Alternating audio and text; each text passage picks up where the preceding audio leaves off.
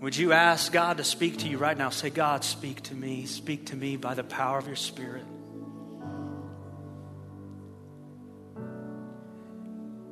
Would you ask that God would give you ears to hear and a heart to believe and obey all that He says?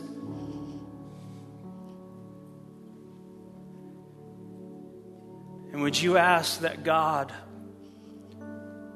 would prepare your heart in such a way today that you would leave this room ready to see your King, ready to stand before your God, ready to live for the glory of His kingdom and name. Father, we're praying that we would not merely read about an encounter a man had with you, whether it was Isaiah in the year that King Uzziah died, whether it was Nebuchadnezzar and Daniel and the year that he had this dream we'll study about, or whether it was any other man at any other time. God, we pray that we would encounter you today, that we would hear your voice and respond and obey. So fill us, we pray, by the power of your Holy Spirit. And Father, I ask that the Spirit of God would be our teacher today.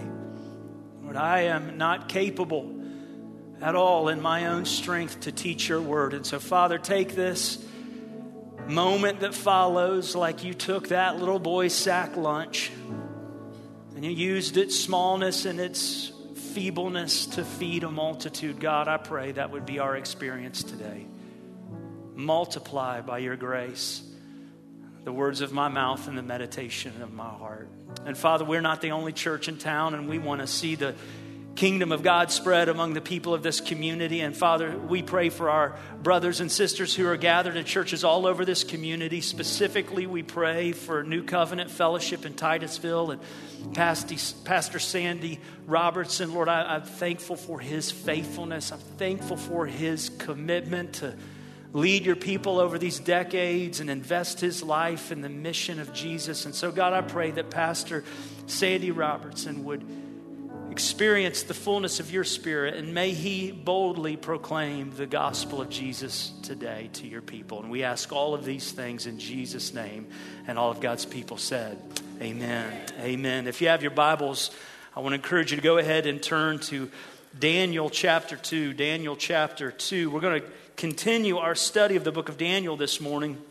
And I want to let you know on the front end that we're going to do something a little bit different with our sermons during the study of Daniel. Normally, we always put these sermons online for you to view, whether it's the video or even to go back on the podcasts and listen to the audio. But we will be putting my sermon transcripts next to those links on our website, so that if you want to go back and study the notes that I've prepared and look back over the transcripts of our sermons, I know that in the future especially, but even in the last couple of weeks, there have been a lot of references to a lot of different things. And there's been some of you who've asked for that, whether I'd be willing to share those notes with you. I'm glad to share anything that I've got. And so those notes will be on the website, and that's going to be particularly helpful, I believe, when we hit the middle section of the book of Daniel. And we're going to be studying a lot about prophetic events and future things in the kingdom of God and his work among the kingdoms of men. And so I really think that it'll be helpful if you can come to this room and know that you don't have to furiously take notes before they exit the slides on the screen. You can go back through the week and download those off of our website. So that's something that you can anticipate and just check in throughout the week if you're interested in that. And in case you haven't been here the last couple of weeks during these first couple studies of the book of Daniel, let me just catch you up to speed really quickly. Daniel and his three friends were four young Jewish men from the city of Jerusalem who had been taken captive by the Babylonian king whose name was Nebuchadnezzar. That happened in the year 605 BC. And when they were brought to live in Babylon, what happened is they began to experience a lot of cultural pressure by the people and the leaders of Babylon to abandon the way of life that God had prescribed in his word and adopt the pagan way of life that we find in the nation of Babylon. And so they're under this pressure culturally to adopt the norms of a pagan, godless culture. And so we've talked about that for the first couple of weeks. The book of Daniel then becomes a vivid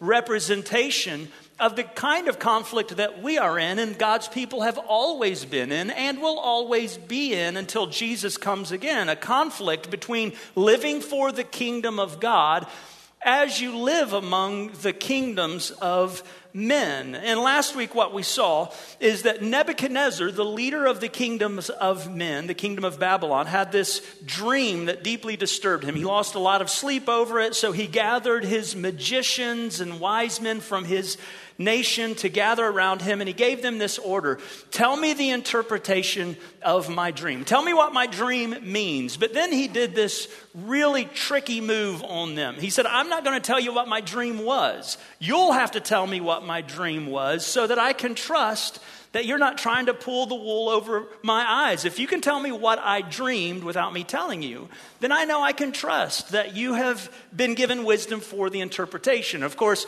you can imagine none of the wise men of Babylon were able to do that because no man could do that. Only God could do something like that. And that's exactly what God did. God showed up and he gave Daniel a vision or an ability to see the dream that he had given to Nebuchadnezzar along with its interpretation. And so that's where we're picking up this morning. We're going to look at the dream Nebuchadnezzar had and we'll look at its interpretation in Daniel chapter 2. Let's pick up where we left off last week in verse 31. Verse 31 says this. Daniel is speaking to Nebuchadnezzar. You saw, O king, and behold, a great image. This image, mighty and of exceeding brightness, stood before you, and its appearance was frightening. The head of this image was of fine gold, its chest and arms of silver, its middle and thighs of bronze, its legs of iron, its feet partly of iron and partly of clay. As you looked, a stone was cut out by no human hand, and it struck the image on its feet of iron and clay and broke them in pieces. Then the iron, the clay, the bronze, the silver, and the gold all together were broken in pieces and became like the chaff of the summer threshing floors, and the wind carried them away, so that not a trace of them could be found. But the stone that struck the image became a great mountain and filled the whole earth. Let's stop right there. Okay, so here's this mysterious dream that kept the most powerful man in the entire world up at night. He saw a great image that scared him to death. Now, that word image is often translated as statue in the Old Testament. It's also the word that is describing an idol that would be carved by human hands. When God says, don't make any graven images, it's that word, image. So it's an idol made by human hands. It's a statue made by human hands. And so he has this vision of a huge statue made by human hands. And so I want to give you a little picture of that statue. Here's an artist's rendering of what it might have looked like. I had thought about putting a picture of myself in one of my best suits on the screen as a little joke, but figured that'd be even scarier than Nebuchadnezzar's image. So here's an artist's rendering of what it looks like, just so you can think through what he was seeing. The head there is gold, the chest and arms are silver, midsection and thighs were bronze, and apparently so was his miniskirt. Not sure why he was wearing that. Talk about modern day. Its legs were iron, and when you get down to the feet, there's this mixture of iron and clay, right? So there's the image, and that's what Nebuchadnezzar's dream was about. But if you're not careful, you'll miss the most important part, because his dream was not merely about this image. His dream was about something that happened to this image, right? A stone was cut out, not by human hands. So you see this juxtaposition. It's a big word. Look it up. It's a good one. Between a statue. That's a word that's describing something made by human hands. This statue, this thing made by human hands, is juxtaposed with this stone, this common stone. It doesn't have any of the ornate gold or silver. It doesn't have any of the obvious power of iron. It's just this common, ordinary stone, not made by any human hand. That stone comes, this plain, common stone, and it's the centerpiece of the dream. Because it comes to this glorious, beautiful, ornate and powerful image, and that stone strikes the feet of the image and the whole thing falls. And then that stone grinds every part of the image into a powder that's blown away like dust in the wind. And all we are is dust in the... Oh, sorry, that's another sermon another time. All the glory of silver and gold's gone. All the powerful iron is gone. Nothing is left but the plain, common stone. But as it turns out, guys, there's nothing plain or common about the stone, right? Because then Daniel looks, and all of a sudden, that stone becomes a mountain. And not just any mountain. It's a mountain that fills the whole earth. At the end of the dream, you guys can take that picture down. Good job. At the end of the dream, the only thing that's left is not that image. The only thing that's left is this mountain that was a stone. There's no more gold, no more silver, no more powerful images like iron, just this mountain, and it fills the whole earth. It's the only thing that lasts, and it lasts forever. That's his dream, and it terrifies him. He wonders, what does it mean? So let's see what it means. Verse 36, Daniel chapter 2, verse 36 says this was the dream. Now we will tell the king its interpretation. Now listen, you, O king, the king of kings, to whom the God of heaven has given the kingdom, the power and the might and the glory, and into whose hand he has given, wherever they dwelt, the children of man, the beasts of the field and the birds of the heavens, making you rule over them all, you are the head of gold. Another kingdom inferior to you shall arise after you, and yet a third kingdom of bronze, which shall rule over all the earth. Okay, so let's just stop there. Okay, first of all, here's what we can see clearly in the interpretation. The head of gold represents Nebuchadnezzar, right? And his kingdom is the kingdom of Babylon. And Daniel says, here's what the dream's telling you, Neb. Your days are numbered because a kingdom is coming behind you, and it's going to overtake Babylon. That's the second part of the image, the chest and arms of silver. It's referring to the Medo-Persian army. The empire of the Medes and Persians in 539 BC invaded Babylon under the leadership of King Cyrus, and they, as this prophecy foretold, overcame Babylon and became the world's power. And so while Nebuchadnezzar, this is the interesting thing about these parts of prophecy, while everything in this dream is future oriented to Nebuchadnezzar, we have the privilege 2,600 years later of looking back over human history and seeing moment after moment this dream was fulfilled. This prophecy started to take place. It happened when the head of gold was replaced by the chest of silver. The Medo-Persian Empire overtakes Babylon. Then you keep going. He says there's another kingdom though. And there's a kingdom that will overcome that second kingdom. It's the third kingdom. And it's the kingdom of Greece. In 330 BC, when Alexander the Great led the Greek Empire into the Greek peninsula, they overtook the Greeks. And so the Greek Empire stands there as the third kingdom. The midsection of bronze is the kingdom of Greece. Now let's keep reading. Verse 40 says this. And there shall be a fourth kingdom, strong as iron, because iron breaks to pieces and shatters all things. And like iron that crushes, it shall break and crush all these. And as you saw the feet and toes, partly of potter's clay and partly of iron, it shall be a divided kingdom.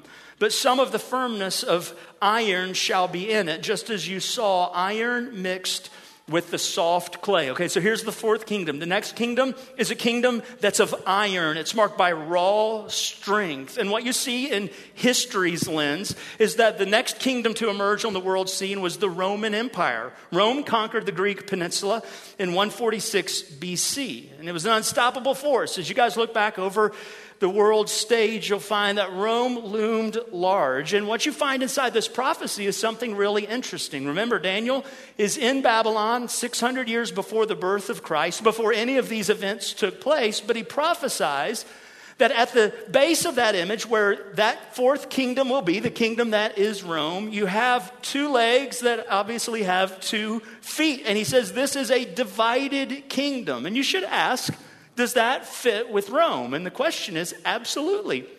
In AD 395, The Roman Empire had grown so large that it became nearly impossible to rule. And so the Roman Empire, 400 years after the birth of Christ, split into two empires, the Eastern Roman Empire and the Western Roman Empire. So just get this real quick. 1,000 years before the fact, Daniel prophesies under the Spirit of God that this kingdom, the kingdom of Rome, would be a divided kingdom. Okay, so I want you to know, in biblical prophecy, we're pretty much in agreement with all evangelical Christians to this point. But there's a bit of confusion that can enter the picture when we go to the next part of this prophecy. And so let's look at verses 42 through 45. And we'll want to focus on what's most clear, but I'm going to show you just a couple of quick things. Verse 42 says this. So the kingdom was divided, and it was divided there. It says at the feet and the toes. And so we find that Rome divided into two kingdoms in 530 AD or 593 AD. And what you find then is that there are 10 toes that are part of this image. And it's not really clear how that fits in, but there's this interesting thing that he says in verse 44. So let's keep reading verse 42. It says, as the toes of the feet were partly iron and partly clay, so the kingdom shall be partly strong and partly brittle. As you saw the iron mixed with soft clay, so they will mix with one another in marriage, but they will not hold together, just as iron does not mix with clay. And so this kingdom becomes even further divided in diversity. Verse 44 says this, in the days of those kings. Now, hold that in your mind. In the days of those kings, the God of heaven will set up a kingdom that shall never be destroyed, nor shall the kingdom be left to another people. It shall break in pieces all of these kingdoms and bring them to an end, and it shall stand forever. Just as you saw that a stone was cut from a mountain by no human hand, and that it broke in pieces the iron, the bronze, the clay, the silver, and the gold, a great God, now he's talking to Nebuchadnezzar, a great God has made known to the king what shall be after this. The dream is certain, and its interpretation is sure. Okay, so there's some confusing stuff happening in that portion of the prophecy and things that Christians don't commonly agree on. There are different camps about what this means. For instance, one of the big questions really about this portion is in verse 44, where it says that God will set up his kingdom in the days of those kings. Here's the problem. How many kings are mentioned in this prophecy? A little tricky one there, isn't it? You just read it. There's one king. One king is mentioned, Nebuchadnezzar. The others are specifically only mentioned as kingdoms. And so the question becomes, well, which kings is being referenced here? And there are some who'd say, well, it's all of the kings from all of those kingdoms. Here's the problem. These four kingdoms span a period of well over 1,000 years of human history.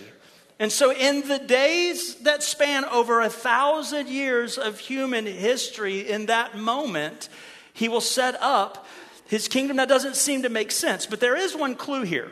Right before he mentions those kings in whose days God will set up an eternal kingdom, verse 42 draws our attention to the toes that I mentioned earlier. Now, let me ask you guys an easier question than the one I just asked you.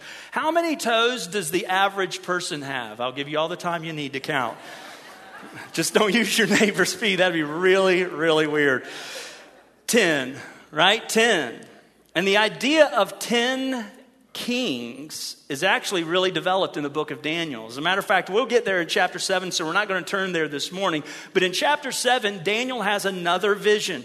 And he sees 4 beasts that emerge out of the sea. And the fourth beast has 10 horns that are on it. And those 10 horns represent 10 kings. And then what you find even later is in the book of Revelation, chapter 13, there's a description. And it's a description of the government that the Antichrist is going to establish on this earth. And the government is described as a beast that comes out of the sea. And it also has 10 horns, and on those horns are 10 crowns that represent kings. And so in Daniel and Revelation, you have the beast coming out of the sea that represents the government that will be set up at the end of times by the Antichrist. And it's those 10 kings that make a federation of sorts, a global government. that will be set up before the end of all days. So here's how I take verse 44.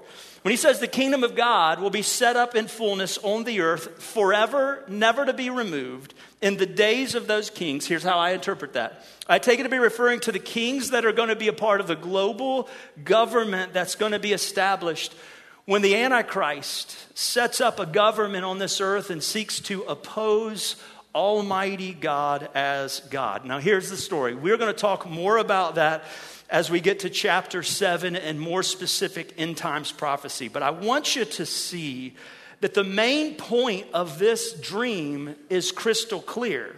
The main point, I already told you, was not about this image. And we could spend all of our time setting up charts and timelines all across the back of the stage. And half the room would applaud and think, I finally learned how to preach if I did that. That's not what we're going to do. We're going to look at what is absolutely crystal clear about this vision. God is sending a stone, not made by human hands. And that stone is coming to this earth. And when that stone comes to this earth, it will crush all of the kingdoms of this world and establish a brand new order on the earth, an eternal kingdom of God on this planet. And so the question we should ask is, who is that stone? Well, listen to Daniel chapter 7. We will look at this passage. Daniel 7 verses 13 and 14 says this. I saw in the night visions. So here's the dream Daniel has. And behold, with the clouds of heaven there came one like a son of man. And he came to the Ancient of Days, that's God the Father, and was presented before him. And to him, to the Son of Man, was given dominion and glory and a kingdom, so that all peoples, nations, and languages should serve him. His dominion is an everlasting dominion which shall not pass away, and his kingdom one that shall not be destroyed. Do you see that? That's the same description as someone setting up a kingdom on this earth. Only here he doesn't say it's a stone. He says it's the Son of Man. And so the stone is the Son of Man who comes, as Daniel said, in the clouds of heaven and has dominion and glory and power so that all the peoples and nations and languages of this earth will serve him. Does that description sound familiar? I hope it does, because I want you to hear what Jesus says about his second coming in Matthew 24:30. And just keep in mind that prophecy from Daniel 7. Jesus said this, then, at the end of this age, then will appear in heaven the sign of the Son of Man. And then all the tribes of the earth will mourn, and they will see the Son of Man coming on the clouds of heaven with power and great glory. So the question becomes, who is the stone? Well, the stone is the Son of Man, and the Son of Man is Jesus. And that gives us the main idea, the big point of Nebuchadnezzar's dream. Here's what God wants the most powerful man in the world to know. Through the work of Jesus, the kingdom of God will be victorious over the kingdoms of this world. Is that good news, church? You better believe it is. Do you guys ever look around at our world and feel like the cause of truth and righteousness and moral purity is in decline? Does it ever look that way to you? Do you ever look at the scoreboard and feel like one side is tallying up more points in this world than the other side, and it's not the good side? You ever feel that way? Do you ever feel like Christianity may be fading and receding into the background and the powers of hell are on the rise in this world? Do you ever feel that way? Well, can I let you in on a little secret? Jesus wins. Jesus wins. Jesus wins. Take a deep breath, Christian. Jesus wins. How would you live your life? How would you look at your world? How would you read your news if you were convinced that Nebuchadnezzar's dream is absolutely true and Jesus wins?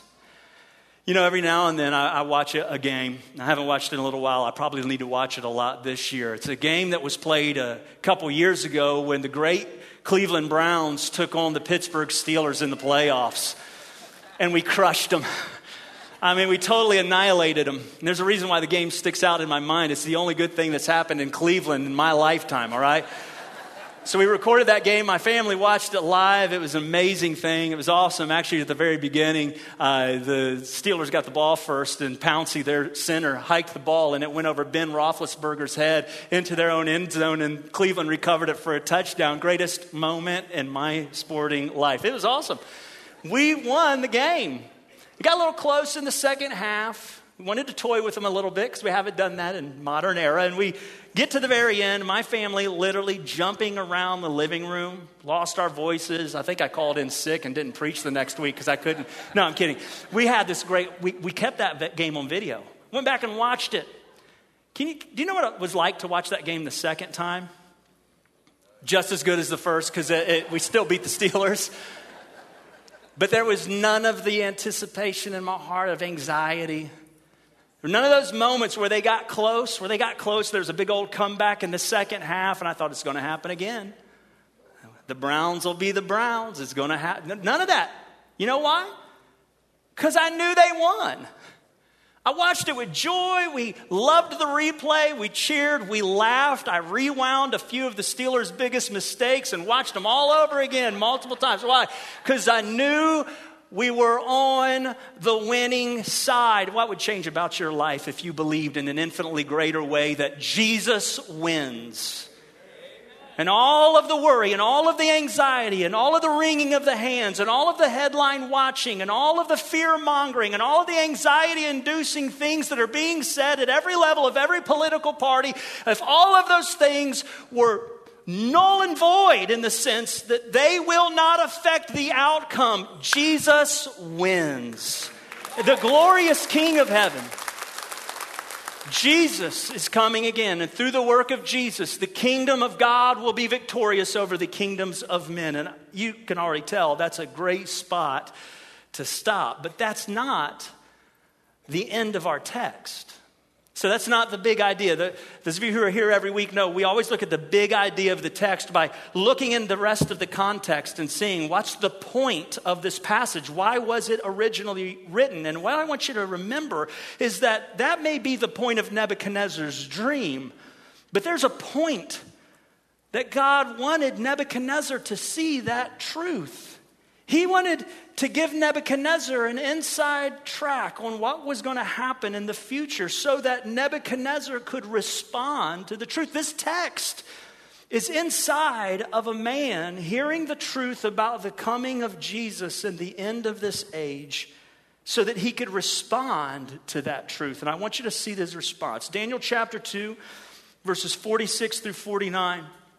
Says this, then King Nebuchadnezzar fell on his face and paid homage to Daniel and commanded that an offering of incense be offered up to him. The king answered and said to Daniel, truly your God is God of gods and Lord of kings and a revealer of mysteries, for you have been able to reveal this mystery. Then the king gave Daniel high honors and many great gifts and made him ruler over the whole province of Babylon and chief prefect over all the wise men of Babylon. Daniel made a request of the king, and he appointed Shadrach, Meshach, and Abednego over the affairs of the province of Babylon, but Daniel remained at the king's court. Okay, so this last paragraph, this little vignette, it wraps up all of what we've seen in chapter 2. And we have the meaning of the dream, but here's what we get at the end. We get this scene of a man who had the dream, who now knows what the dream's about and is encouraged to respond wisely to the truth that was revealed to him. The truth about the coming kingdom and the victory of our God and the greatness of the true king over all kings, including King Nebuchadnezzar. And what you find in this paragraph are two things that happen. And I'll look at them really quickly. First, you see what happens in the life of someone who lives like God is their true victorious king. Daniel, from the very beginning, all the way through the rest of this book, consistently lives like God is his true king. We're going to see that next chapter. We'll see it the chapter after that. We'll see it the chapter after that. In chapter 6, Daniel has his life put on the line because he consistently lives like God is his true king. And so God pours out blessing on Daniel He preserves his life. He causes him to be promoted to one of the highest positions in the entire nation. And that's not to say that blessing is always going to come with the preservation of your life or a promotion at work. Later on in this book, we'll find that there are people who remain faithful to God and they lose their life as martyrs as a result of that. And God still pours out blessing on them. Those martyrs are raised up to new life. They inherit the glorious kingdom of God because God pours out blessing on those who live like he is their true king no matter what. But you also see what happens in the life of someone who does not live like God is their true victorious king. Now you're going to have to read into this just a little bit in the context of the rest of Daniel. Clearly you find God's giving Nebuchadnezzar an insider's view of what will happen in the future and the truth about who God is.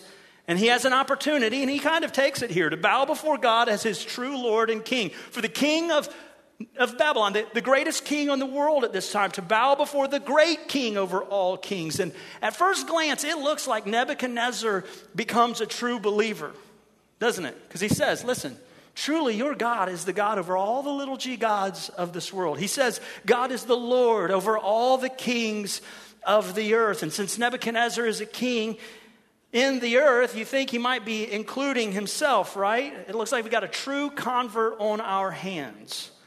But beware. Sometimes politicians say things they don't mean. Shockaroo, I know. You know what happens in the very next chapter, chapter 3, verse 1? Nebuchadnezzar, how they say his name in Kentucky, Nebuchadnezzar. He makes an image of gold. So he was the head of gold in his dream that God gave him. He makes an image where the whole thing's gold, right? The hubris, the arrogance. And then he demands everyone worships the image of himself. Here's a statue of me. Bow down and worship. Sound like a true convert? Sounds like a true narcissist, right? You know what happens in chapter 4? Nebuchadnezzar's walking through his palace. He begins to reflect on something. You know what he reflects on? How great he is. All the great things that he's done. He is filled with pride. He completely leaves out God in his equation. Here's the reality. It doesn't bring a blessing when you live like that. Nebuchadnezzar continues to live like he's the king. He's the Lord. And it doesn't bring a blessing. It brings a curse. What you find in chapter 4 is that Nebuchadnezzar loses everything. His sanity, his palace, his dignity, even his kingdom. And so here's the vignette. Here's what we see this story telling us in chapter 2. This great king knows some amazing truths about God. He knows that God's kingdom is going to last forever. He knows the kingdoms of this world are going to fade away. He knows that the gold and silver of this world and the power structures of this world are fleeting treasures that will disintegrate like dust and disappear forever. He knows that there is a stone that's coming and it will prove victorious over everything, including him. And so he better be on that stone's side and not in opposition to him.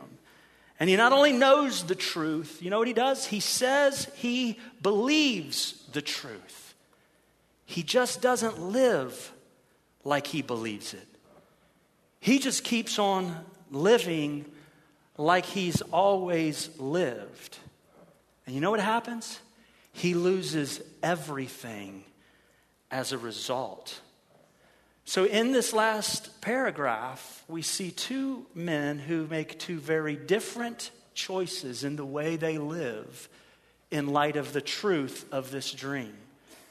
Whose choice proved wiser? Daniel's. Clearly, Daniel makes the wise choice. Both men know about God's kingdom.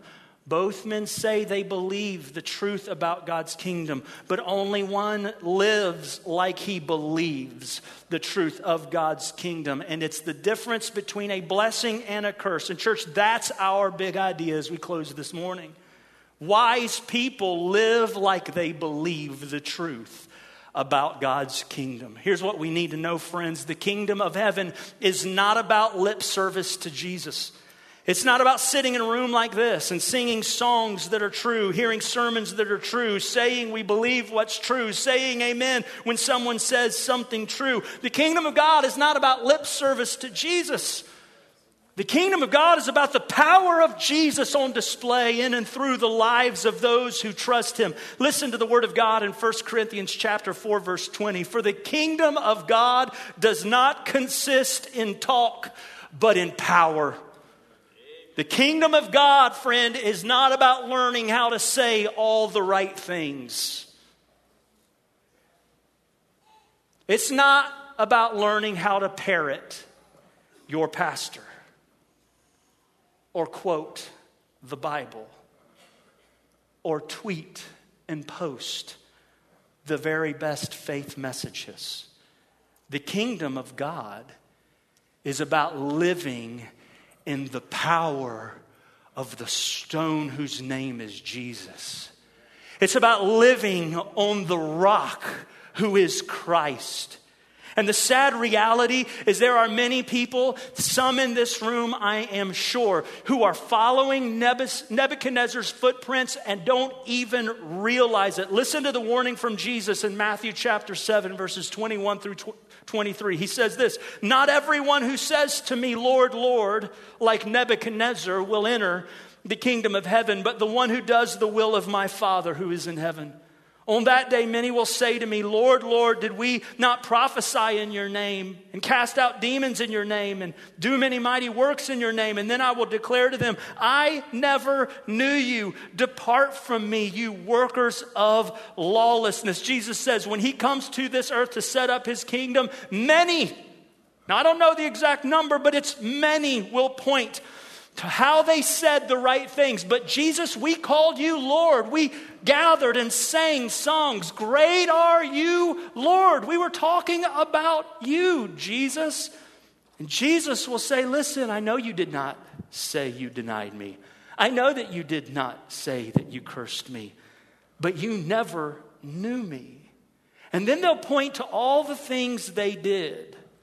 What's that a sign of? It's a sign of the fact they trusted in themselves. They trusted in their own good works. They'll point to their works, the things that they did that thought they were so great, so good, so acceptable to God. They will not point to their faith in the work of Jesus. They will not point to the fact that they had placed their faith in the Rock of Ages who was cleft for us, who became a hiding place for us in our sin and guards us from the wrath of God. Listen to Ephesians 2, 8 and 9. It says, "For by grace you have been saved." Saved from what? From the wrath of God that is coming with the return of Jesus. "For by grace you've been saved through faith, and this is not your own doing. It is the gift of God, not as a result of works, so that no one may boast. For we are his workmanship, created in Christ Jesus for good works, which God prepared beforehand that we should walk in him." Listen, it is by grace through faith alone in Christ alone that we are given entrance into the kingdom of heaven.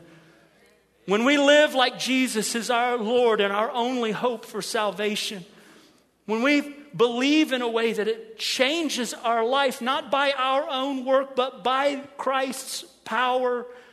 And on the day that he returns, when you meet your King face to face, will your life show that you were trusting in your work or Christ's? Guys, the question that we need to be asked today, the point of this passage of Scripture is that wise people aren't like Nebuchadnezzar. They don't just bow down when it's convenient or acceptable. They don't just repeat with their mouths certain religious phrases. They live like they believe the truth about God's kingdom. Namely, only Jesus allows us entrance into his kingdom. They live like they believe that Jesus is their true king and has the right to tell them how to live.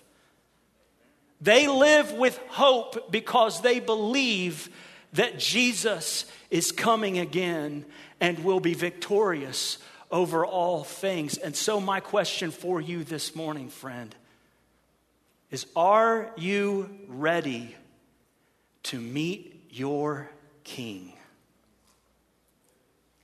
The stone that the builders rejected is coming again. Jesus is returning to this earth, and it could be today. Are you ready to meet your King? Are you trusting in Jesus and only Jesus? His work on the cross, His glorious resurrection, His grace poured out on you as His workmanship. Are you trusting in Jesus and only Jesus for entrance into the kingdom of heaven? Or are you trusting your own works, your own religion, your own goodness that the Bible says is like filthy rags before Him? Will you bow before Jesus today? Be ready to meet your King. Are you living like Jesus is your Lord over your little kingdom called your life? Like He has the right to tell you how to live. What part of your life are you holding out on Jesus and saying, Jesus, you can do whatever you want with whatever you want except this? Would you lay it down and surrender? Are you living like Jesus is your King? And what about those of you who gather around a table and you talk like doomsday's coming? As though you don't have a glorious, victorious King who's coming back for you, and all will be well. Are you living with hope? Are you living with joy? Are you telling others the good news about Jesus? Are you like Nebuchadnezzar in a room like this, saying all the right things? Or are you a wise man who truly lives like you truly believe the truth about the kingdom? Jesus is our King, and He's coming again. And our whole life is about Him. Are you ready to meet your King? Would you bow your heads? Let's go before the Father in prayer. And I want to begin by giving opportunity right now in this moment for anyone who is not trusting in Jesus to call on Jesus. Claim the promise that all who call on Christ, believing that though they have sinned, Christ came to this earth to die on the cross to provide forgiveness for their sin. Would you claim that promise? Call on Jesus. Ask Him to save you and acknowledge that He is Lord of your life.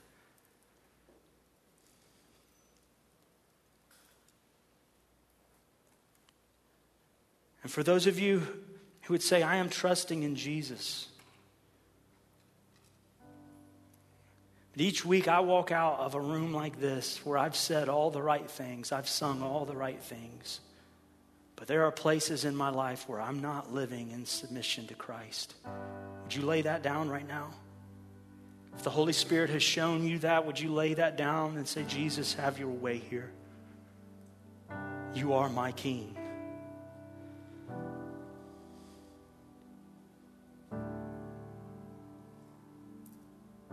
For those of you who are living in what feels like perpetual hopelessness because of the headlines you read on a daily basis and the conversations you have with friends and family, would you pray that Jesus would convince your heart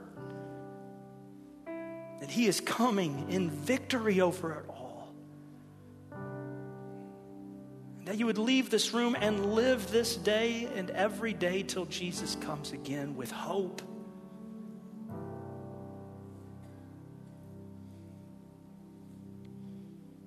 Would you ask God to give you opportunity to make the truth of the kingdom known to those who are not ready to meet the King? Who's your one? Would you pray for them right now? Ask God for an opportunity this week to share the gospel of Jesus before Jesus comes again. Father, I thank you for the truths of this dream that occurred 2,600 years ago and is relevant for this day. Father, I pray that you would help us to avoid the hypocrisy of a Nebuchadnezzar. God, forbid that we would say and affirm and and amen all of the truths about Jesus, but walk out of this room and live as though he is not king. Live as though he is not coming again. Live as though we have no hope. God, I pray that we would live like we believe the truth of your kingdom. God, I pray you'd be exalted as we lay our lives down and lift our eyes up and say, even so come, Lord Jesus, we are ready for you to come again. Be glorified in us, Father. Cause our hearts to be confident and satisfied in you, and we pray these things in Jesus' name.